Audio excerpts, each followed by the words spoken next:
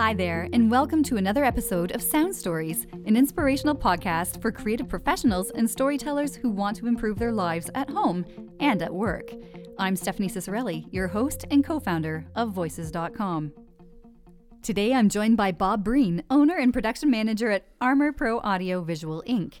In addition to being a business owner, Bob is a well-versed speaker, teacher, and audio-visual technician who is passionate about helping others on their path of career development, as well as all things tech. He's been in this business for over 20 years. Welcome to the studio, Bob. Hi, Stephanie. Thanks for having me.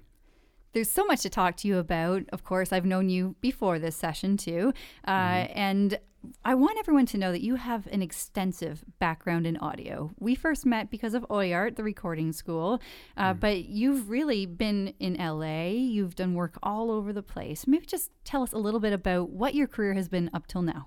Okay. Well, like many people that went to OIART, I had the moment where I decided I didn't want a regular job and had always wanted to pursue sound for a living because that was my real love, of course.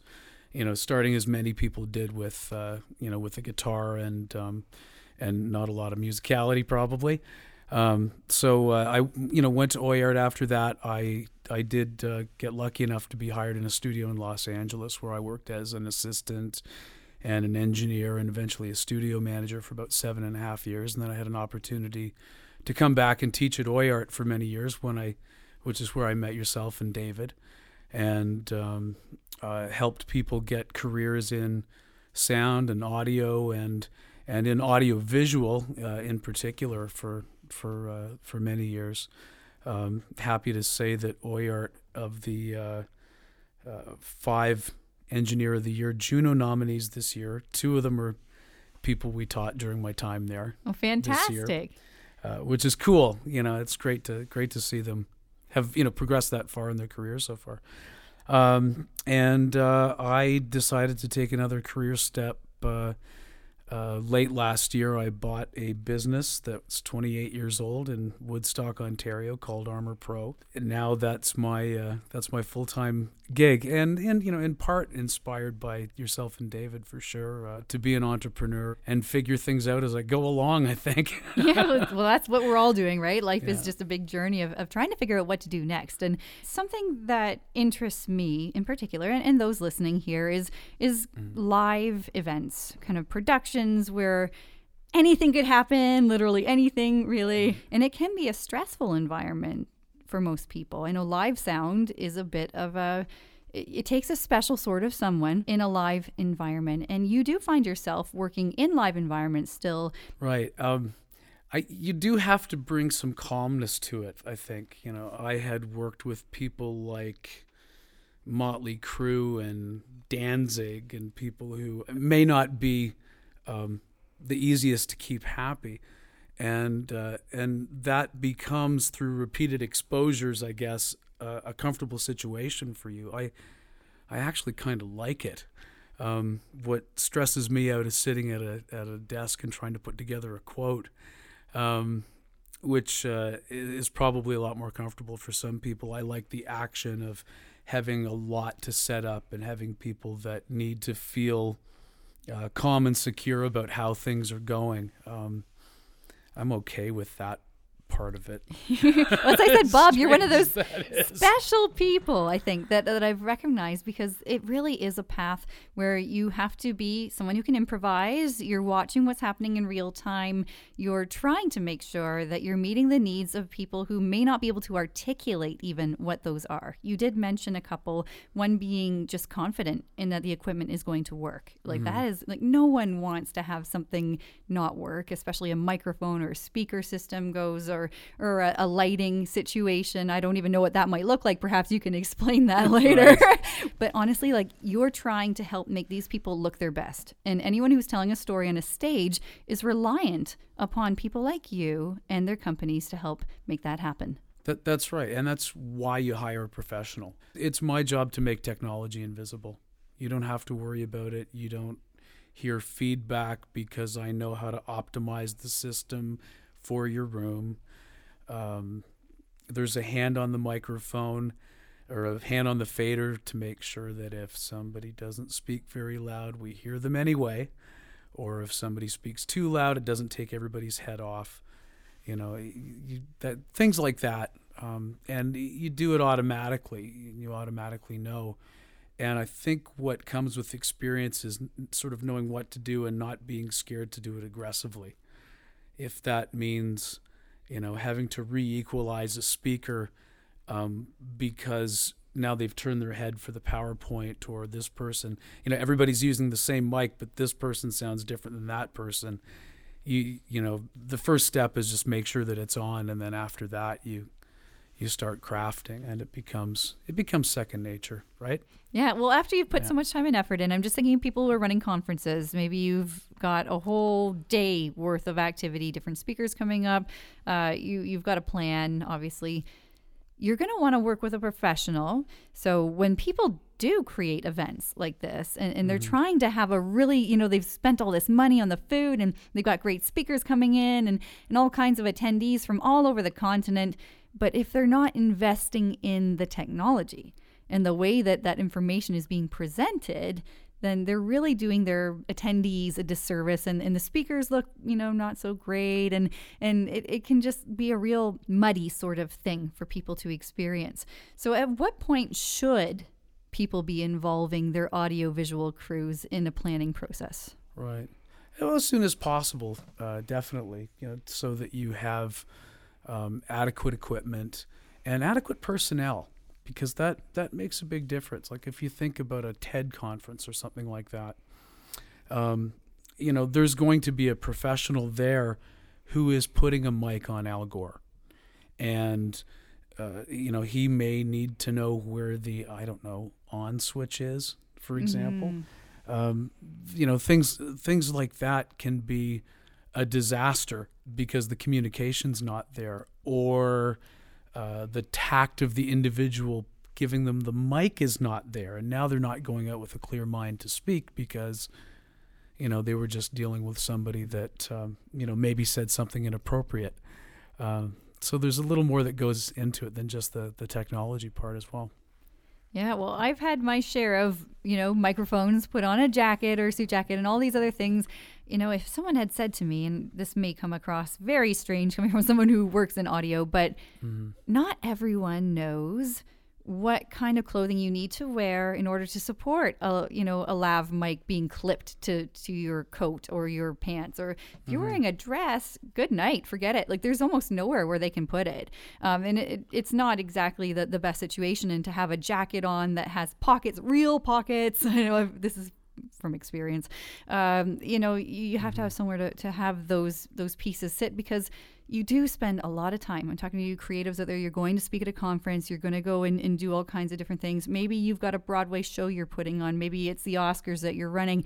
If you don't have all of these little pieces in place, then it's just like the signal chain. It will break down, be it lighting, be it sound, knowing what your cue is for going on, having someone manage that process. So even things like making sure people have the right mics, or something that I've encountered more than I'd expect, where somebody walks out on stage and they're talking and nothing's coming out, and so you look down quickly and you see that a different meter is going off than the one you were led to believe was going to go off. So you turn it on quickly so nobody has to wait too long. But for me, it's always a source of great shame if somebody walks out and goes and nothing comes out. Gosh, yeah, that's awful. Even if it only happens for 2.5 seconds. Right. Well, right? I've been in situations where I had to turn on my own microphone, but was not aware of that fact.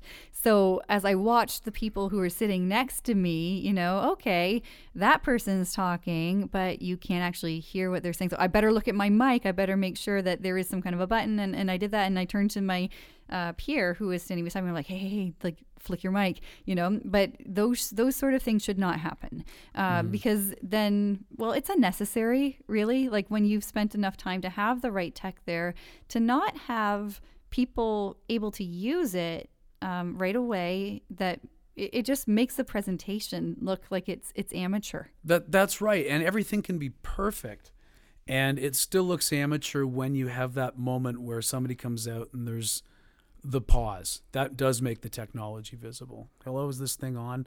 makes the technology more visible than it needs to be. Even if you get it solved in seconds, usually people forget about it.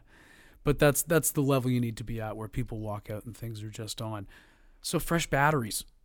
If you're doing something and there's some kind of wireless, you need fresh batteries. You need to make sure that you do a frequency scan when you get to your venue. Frequencies when you're using wireless microphones. It's going to be different wherever you happen to be located. So, I always make sure, even if you don't have a wireless coordinator with you, start with your first mic, clear scan the area, make sure that first mic is working and you're not having a problem with it. Leave it on, go to the next one, leave it on, go to the next one, leave it on. Simple things like that. So hopefully by the time you're done, however many mics you've got are working together, and that's not going to be an issue. You can't just go, well, I got it on channel 5. It worked in Tavistock. I don't know why it's not working in Buffalo. I had those two cities in my head. I'm like, ooh, that's an interesting juxtaposition. But I hear what you're saying. Like, you can't rely on what you believe to be true on past experience. Yes, it informs it, but that doesn't mean that it will always be the same. Because if there's anything we know about live anything, that it is unpredictable. So that's interesting. So I just want to talk a bit more about the lighting, if we can. So when we were talking about audio, we mentioned that it's good to have directionality. Obviously, the microphones are going to pick people's voices up, and speakers should be in a certain way that they push the sound out and not point the sound back at itself, so it has like any kind of sound that is unpalatable to the ear. But with lighting, it's kind of more about the line of sight. Is that right? Yes, I guess yes, line of sight, and as well illuminating the speaker in such a way that they're not glowing. There's a hot light too close to them that's too bright, and nothing behind them, so that because when you only have lights from the front, it kind of looks a little two-dimensional. I see. Right, so a little bit of backlighting can help make the even out the shadows, make the person appear more three-dimensional. Light obviously is important, and it can help to set the tone, just as sound can, for how things are in a room. But how can we also use light to kind of set the stage and make that a comfortable place for people to be as they are taking in an event? You often don't have much to do with what's happening in the hall, whether it's people bringing down the lights or taking down a few banks of fluorescents. Most of the halls we work in, they're typically fluorescent lights. So, usually you have to go around and find where the switches are and figure out, and I kind of have to do this on the fly, right? How many can I turn off before it's too dark? For audio-visual, lighting really wasn't necessarily a thing for the average, annual general meeting or whatever until LED lights came along. Because it used to be if you wanted lights, you'd need a stove plug and an electrician, and it would suck an awful lot of juice to adequately light a stage. With LEDs, the knock on them is that they're a little bit cold, but they don't take as much power. And fortunately, what's come along with lights, they have instead of just red, green, blue, and white, they also have an amber color that shows up in the elements, so that you can make it a little bit more like a traditional incandescent. So in audio speak, it's kind of like going from vinyl, that nice warm sound, from vinyl to right? digital. Like you've got, and then all of a sudden you got these cold lights, but you can find ways to make them warm. That is cool. That's right. With an incandescent type amber element. But the nice thing about LED lights is you can make them any color of the rainbow. And if you're working with a particular brand, you can match up their color exactly. So you can get a Coke red or a TD green. We had to do that kind of thing. With lights, as far as setting a mood goes, there are, if it's going to be sort of dark and sepia tone, that's going to be one thing as opposed to if it's bright and flashy. But you can do similar things with how you mix sound to create mood as well, whether it's the level of reverb or dryness or even what you choose to feature. You as a mixer are constantly defining what the listener is going to focus on. And that changes from second to second. Not just, okay, this person's the singer, I shall make them louder than everybody else. Because when the singer is not singing, if it's a good band, somebody is probably doing a little fill between this line and the next one. And you have to be able to read that as a mixer and push it up a little bit. You have to give it a little bit of something. Or maybe, there's a point where there is no singing. Well, what should be occupying people's attention now, and what should that feel like? So it might be, okay, the guitar is what's carrying the groove here now, and it's being supported by the bass, and there's some kind of atmospheric thing behind that, and maybe if I make it sound just a little bit further away, that will create a picture in the mind of the person that's listening and create a certain feeling. And when it's a live show, especially if you haven't had a chance to rehearse extensively with the band, you just have to read it as they're doing it. And if you're really lucky, and the band is listening to what you're doing with them, sometimes you start a little interplay that nobody really planned on. I mixed a band a little while ago where there was a bass solo, and as soon as the bassist started playing his solo, I changed his tone completely so that everybody would hear every note of what he was playing, as opposed to feeling him underpinning the groove, right? And he could hear this, like, whoa, I'm out front all of a sudden. We didn't just leave it, and now I'm playing a bass solo and I sound like a backup instrument, so I'll get this over with quickly. Instead, the guy lost his mind, and it went on for, 3 or 4 minutes. He was liking it. He was liking it, yeah. and played inspired. And then when the rest of the band came back in, I completely changed the sound again so that he went back into the mix. And everybody in the band was delighted to see this guy featured in that way. And they get done the song, and this band was nominated for a Juno in the blues category, and they're like, wow, that's some of the best sound we've had on this tour. And I'm sure it was because we made the bass player look good.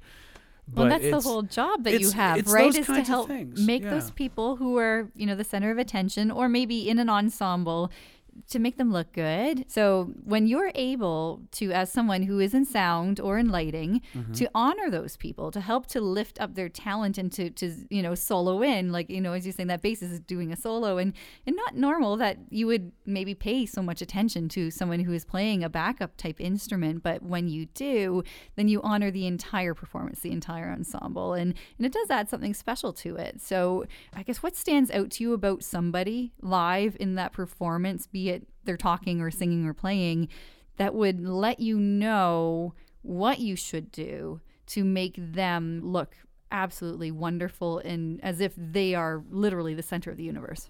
That's an interesting question, because I don't know. I think it comes with experience. Having listened, you listen to a lot of music or work on a lot of different kinds of sound, you start getting a sense of what sounds right and what doesn't sound right. And that's true for, if it's a speaker, for example, you want to make sure that everything they say is intelligible. You really want to make sure that everything a speaker is saying is intelligible, and sometimes that means, zeroing in on things like the consonants, the articulation in what they're saying, and getting rid of the low end, getting rid of the bottom, because that's just muddy in a hall. And people's brains fill in the low end that's missing anyway. It's just the way your brain works when you listen. As long as all the hints are there, people will fill it in, so you can sometimes make people sound a little cleaner. A lot of it is just listening and paying attention, and not being afraid to make drastic changes fast. And I don't know how you learn how to do that without experience, because I only started doing it after I'd been doing it for so many years that I didn't, approach a mixing board with great fear. And I don't know how you get around that besides just trying things. You have to feel out the room as well.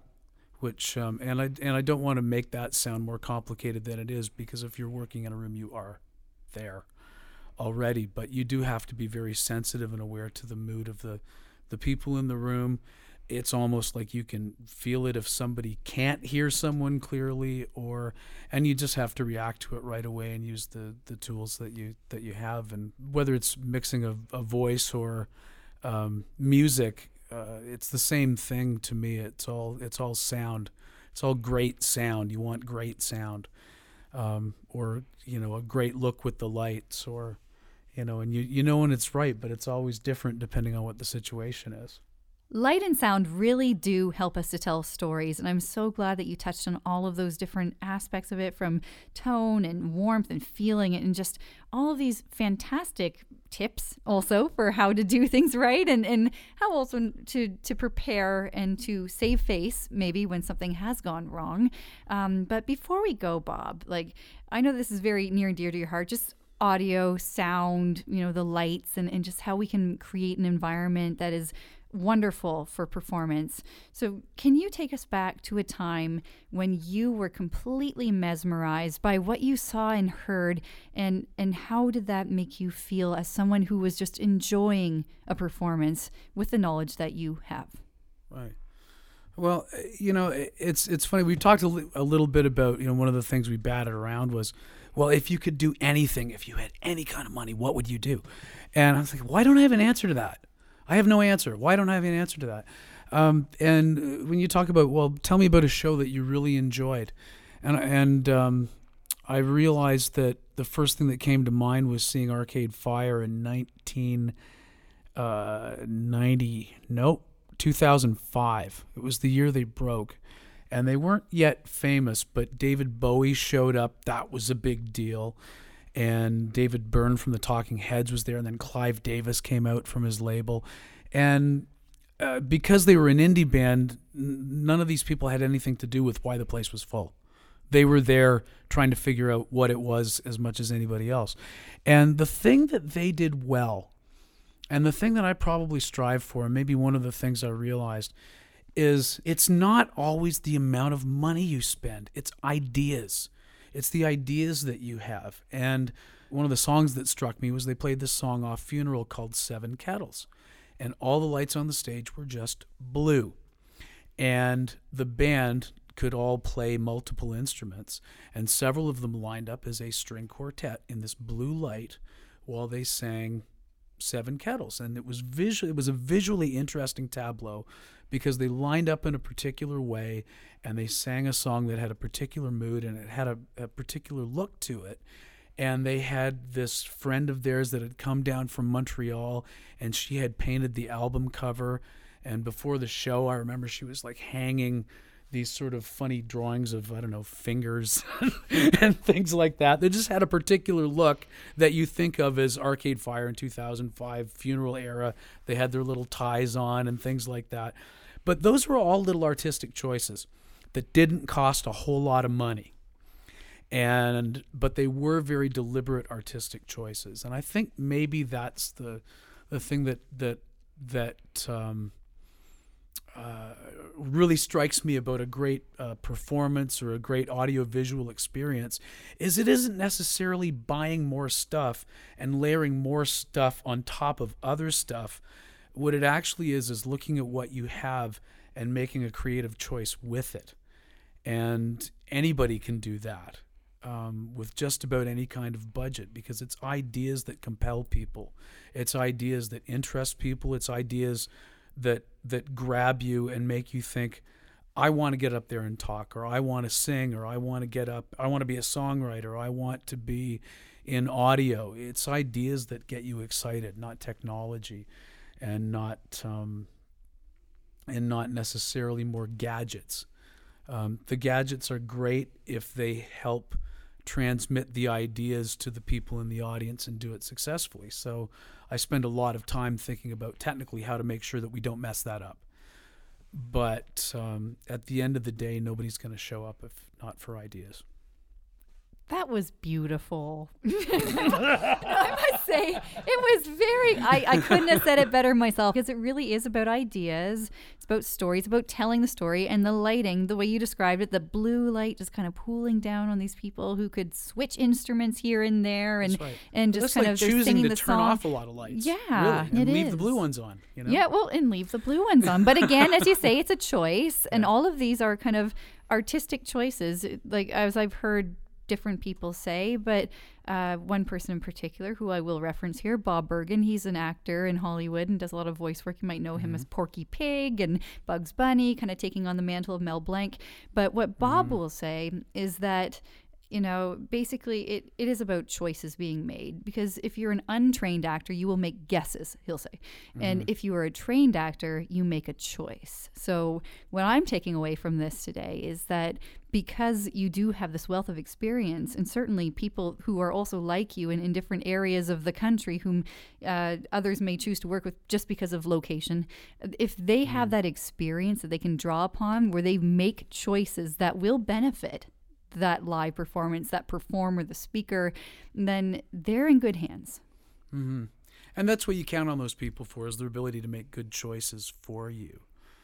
So don't undervalue that as well. You know, when you hear people say, well, they just did blank. Well, that's right. They did, but isn't it wonderful that that's what they chose to do? Oh, exactly. Well, I'm just so glad that you're here today, Bob. If there's anything that, you know, maybe people want to follow up with you about, what's the best way to reach you and to learn more about what you do? Well, my website is armorpro.com, ARMORPRO.com. We also have a Facebook page that has, you know, pictures of what we've been doing that's accessible from that page. And you can reach me at bob@armorpro.com. And always happy to talk creativity and sound and lights and music and hockey. Definitely always happy to talk hockey. Thank you for tuning in. And if you haven't already done so, I'd like to invite you to subscribe to the podcast on iTunes, as well as give us a rating. We love hearing from you and gathering your feedback. Once again, I'm your host, Stephanie Ciccarelli, and I hope you can join us for our next Sound Stories podcast.